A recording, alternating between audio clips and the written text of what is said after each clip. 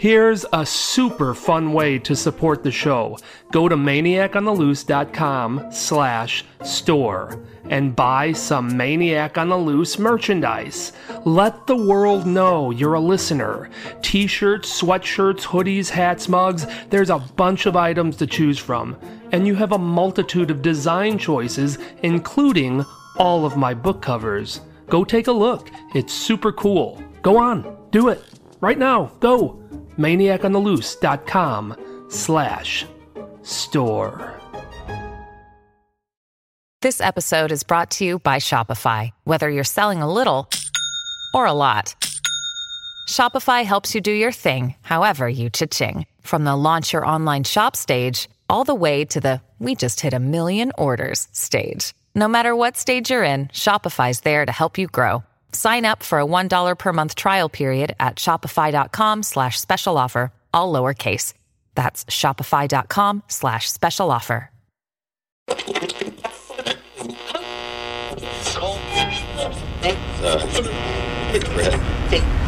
If you like scary stories, you've come to the right place. Welcome to the Maniac on the Loose Scary Stories podcast. Sit back and relax. Keep your arms and legs inside the vehicle at all times and enjoy the ride.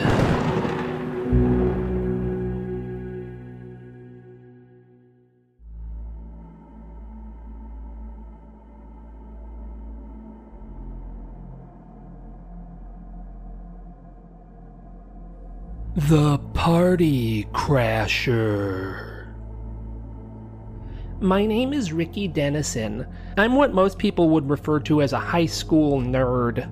I wear thick-rimmed glasses, and they're a little too big for my face. They fall off a lot and break.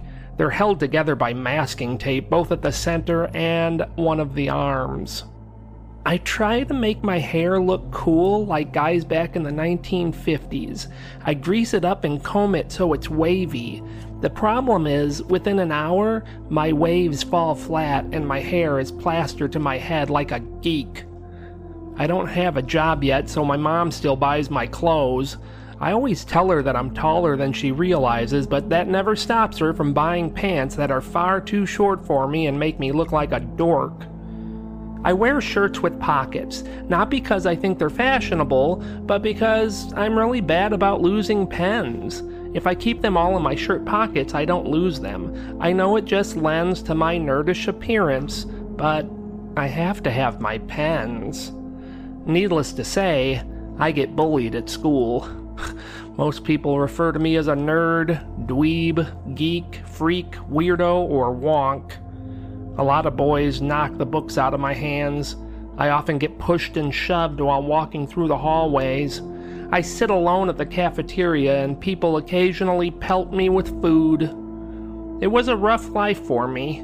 That is, until Bo arrived. Bo was a big kid who moved in next door to me. He was 1 grade higher than me, and he was a big-time jock. He was instantly the star of the football team. Girls flocked around him. Guys all wanted to be his friend. He was the big man on campus. He wasn't mean to me either. He acknowledged me when he saw me. He'd say hi or nod to me and smile. He never picked on me, and if he saw anyone else doing so, he'd tell them to stop. Once he was walking down the hall with one of the other popular boys in the school, and that other boy saw me coming and started chanting, "Nerd alert, nerd alert." Bo gave that guy a shove and said, "Knock it off, that's my neighbor you're picking on, cool it." Ever since that day, nobody else picked on me. My mom and Bo's mom became friends. She'd come over and visit my mom sometimes, and Bo would come with her, and he'd be polite to me. He'd talk to me. He'd ask me questions, genuinely curious about my interests and opinions. My life completely changed one day at lunch. I was sitting all alone at my lunch table, per usual. That's when Bo got up from the cool kids table and sat down next to me. Within seconds, all of the girls got up and joined us, and then the guys did too. Just like that, the entire cool kids table had come to me. Since then, instead of people calling me nerd or geek, they called me Ricky. Rather than knock the books from my hands and push me around, they'd pat me on the back and ask how I was doing. I was one of them now. I was a cool kid. And then there were the parties. Since I had become part of the in crowd, I was invited to all the bitchin' parties, and I went to all of them. I'd play games, dance, I'd even drink a beer once in a while. The best part of it was the girls started flirting with me. Every girl wanted to be Beau's girlfriend, but if they couldn't have him, his buddy, who happened to be his neighbor, was a good consolation prize, and believe me, when it comes to girls, there's nothing wrong with being a consolation prize. Everything was going just swimmingly. I was popular, I was one of the cool kids, I was on the verge of having a girlfriend, but then suddenly, my world got rocked. Beau went to a party without me. It was a very select party. Only the most popular, coolest kids were there. But I wasn't invited. I didn't understand. I had been invited to all the other parties as of late. Why wasn't I invited to this one? I asked Beau as to why I didn't get to go to that party, and he said, "Don't worry about it. There's a good one next week you can go to." He was right. There was a huge party the following week, and I was invited, and everyone treated me great, but the following week there was another one of those small, secretive parties just for the cool kids, and nobody told me about it. And that's the way it went. One week there'd be a big high school bash, and I was allowed to attend that, but the following week there'd be a small, secret gathering of cool kids, and I wasn't welcomed. I wasn't even told. I started spying on that small group of kids, which I dubbed the coolest of the cool.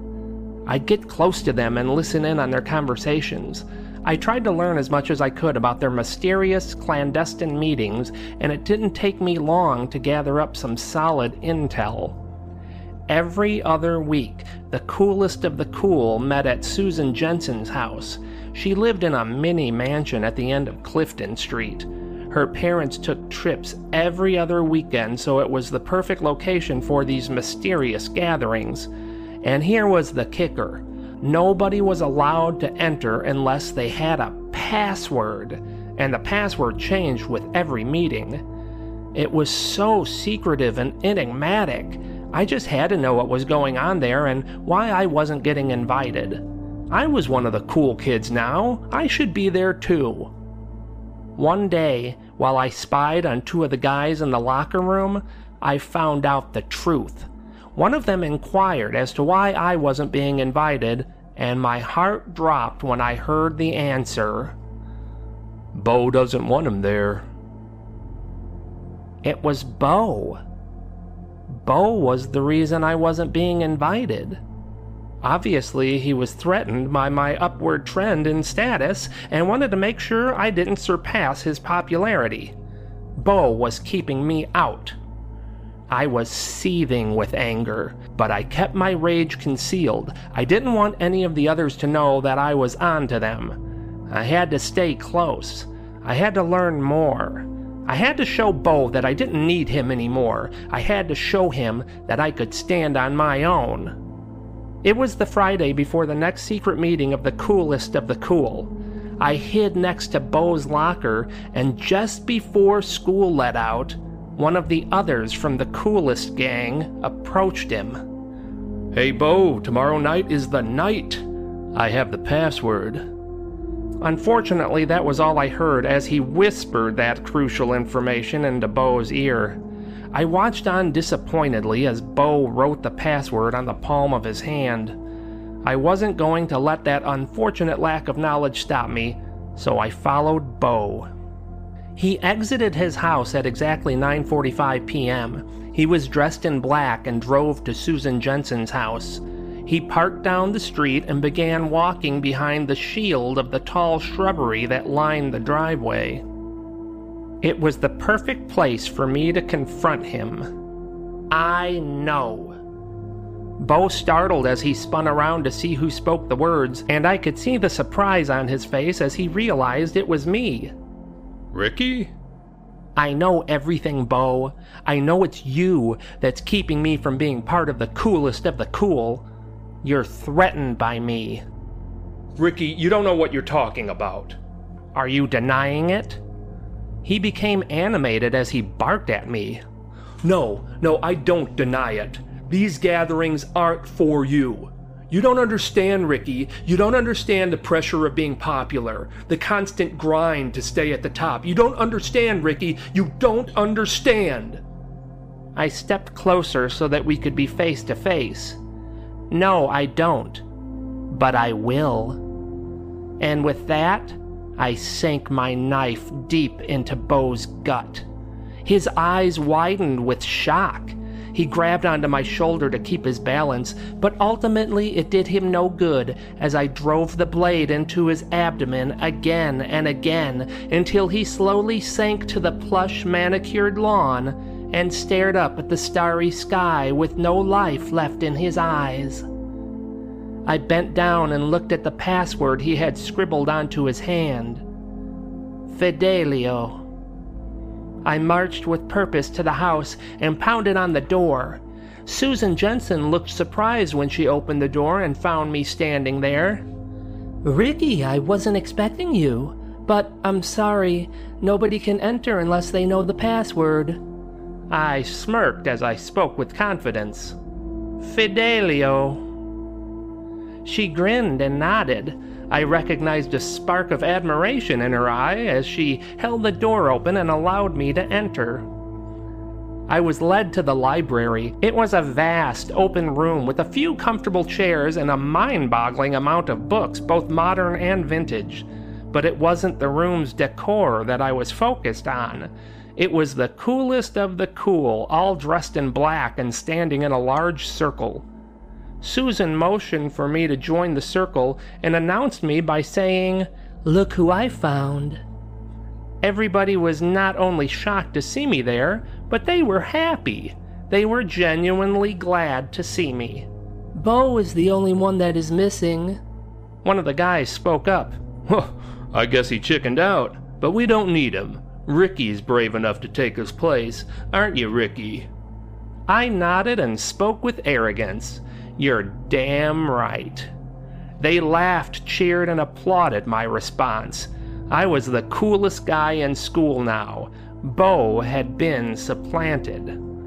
Susan handed me and everyone else in the circle an empty bourbon glass. She then walked around the circle and filled our glasses from a bottle that had no label. She joined the circle and held up her glass as she spoke.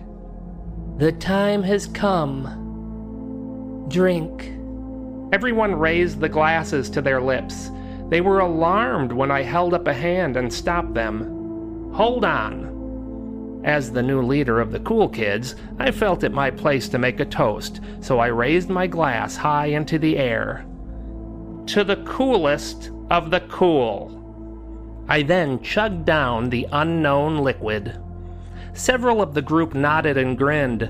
Some seemed nervous. I even heard one guy whisper, "Boy, Ricky's got some balls on him." Then, all at once, the rest of the members of the secret club drank from their glasses. 30 seconds later, when the coolest of the cool began grasping at their throats and dropping to the floor dead, I realized what this secret party that Bo tried to save me from actually was. A suicide party.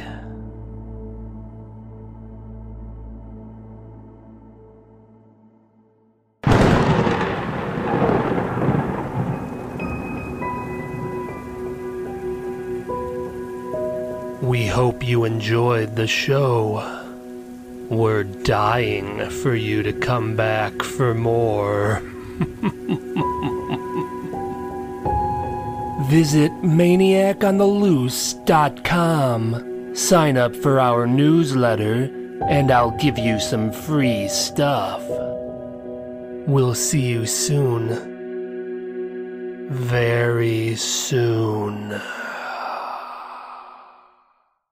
My latest book has been released. Chunks of Terror Volume 1. Over 20 scary stories are waiting for you. Go to Amazon and search for Chunks of Terror, or go to maniacontheloose.com/books. The Roswell UFO incident. This is what really happened. Only 99 cents or free with Kindle Unlimited. Also available in paperback or audiobook. Go to Amazon and search for The Roswell UFO Incident, or go to maniacontheloose.com/books.